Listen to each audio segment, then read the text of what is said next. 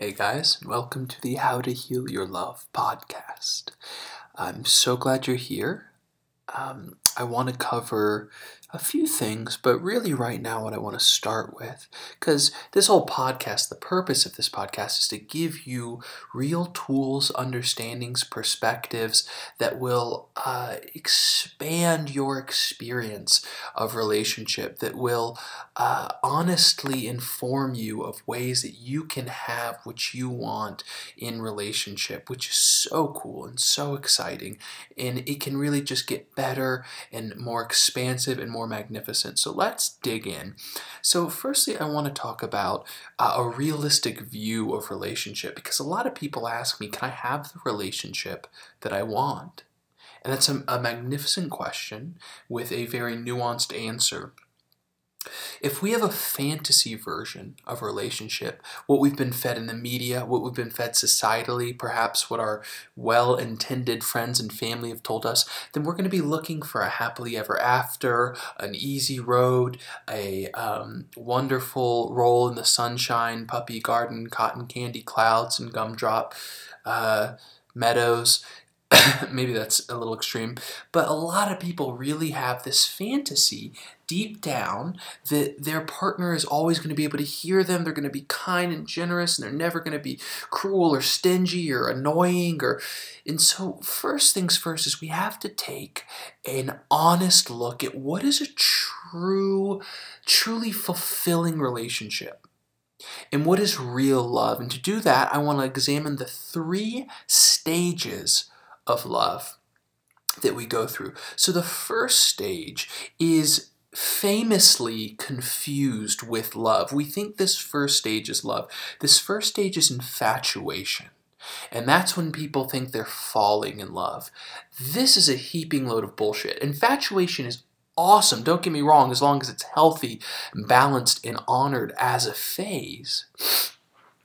But the issue with infatuation is so many of us confuse it for love that when the infatuation inevitably passes and the dopamine that has flooded the nervous system, all of the feel-good hormones that have flooded the nervous system during this initial infatuation stage, literally designed to get us to procreate, when it passes, people think something's gone wrong, and this is one of the greatest tragedies of relationships. So this phase tends to last about 6 months to 2 years.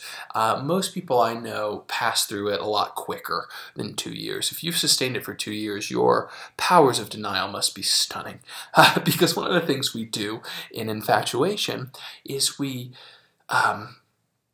see more similarities than differences. We favor the things that we enjoy, and the things that we don't enjoy are kind of brushed under the rug. It's really, again, it can be a fun, wonderful stage. Our minds, again, are flooded with dopamine, and this system designed to biologically get us to procreate moves through a very sophisticated nervous system and becomes poetry and proclamations of eternal love and all of these juicy things, desires to move in together. And oh my God, you're the one. This is the one. And that's V1 is another topic we can get into in another day. How do you know if it's the one? That's one I hear a lot.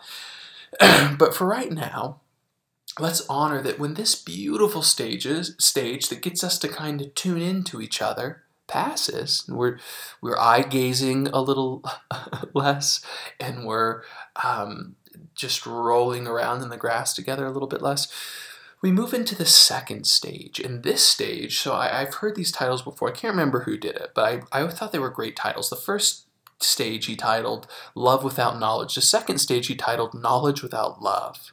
I really like that. And that's where we start to see that the person that we are so into and so in love with and having such a good time with and such an amazing connection with is human.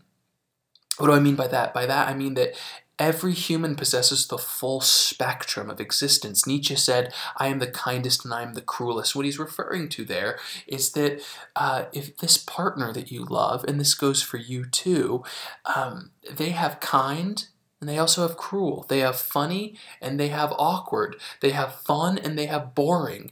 They have sexy and they have weird and gross. This is just part of what makes an entire human. And part of this second stage, suddenly, the degree to which we have pushed these things aside tends to be the degree to which they loom all of a sudden in our awareness. So the degree to which we have put this individual on a pedestal is usually in this phase the degree to which we cast them down into the pit.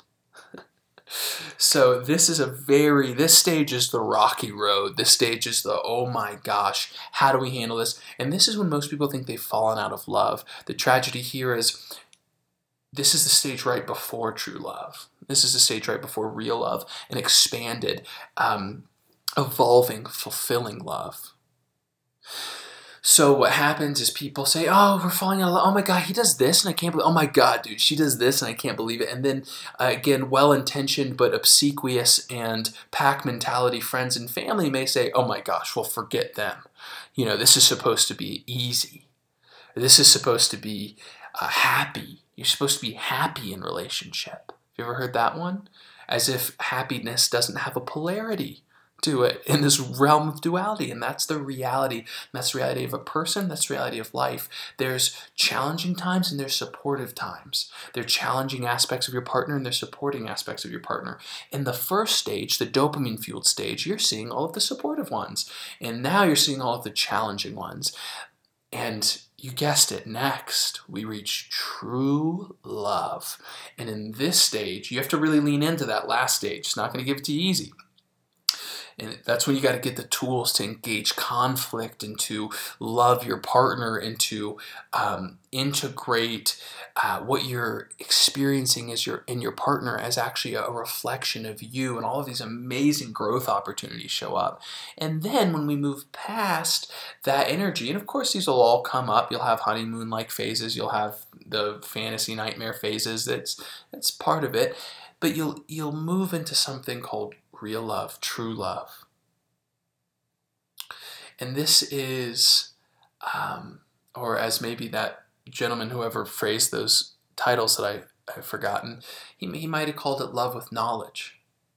You get both. You realize that your partner is a human, that they have amazing attributes, that you love, so wise, so fun, so spontaneous. They have obnoxious, challenging aspects that are hard to deal with.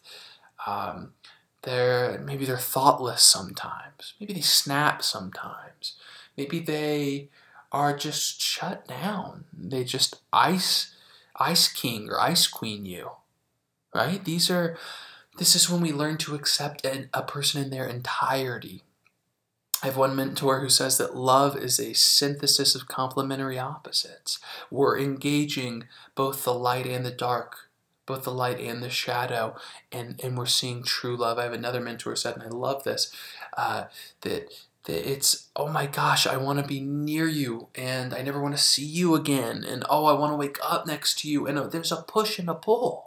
All these things are normal and healthy, but we need to have the perspective or we'll think something's gone wrong and then we never stand a chance.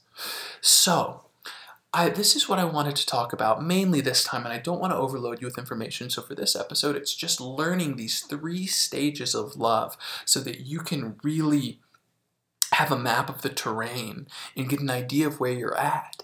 Now, as I always say, because this podcast is all about growth and healing and expansion, you've got to get the tools. You're evolving your relationship. So get the tools of communication, of navigating conflict, of engaging shadow, of dancing in the light, of appreciating each other more deeply. They're out there. But right now, just integrate this view, this bigger view, so that you can enjoy that infatuation when you drink that sweet honey-like nectar of connection, and you can dig in and grow and evolve when you reach that challenging stage of, holy shit, you're a real human and people are annoying. And then you dig in and lean in and embrace those tools so that you can move into true love, which is, my God, you're fathomless. You're everything. You keep going. And I want to learn to love every bit of it. Even the part that I want to shrink from, even the part that makes me cringe. Because really, big spoiler, I like to give away a lot, you're going to meet a reflection of yourself and your partner. And you're going to meet your owned or disowned qualities in them.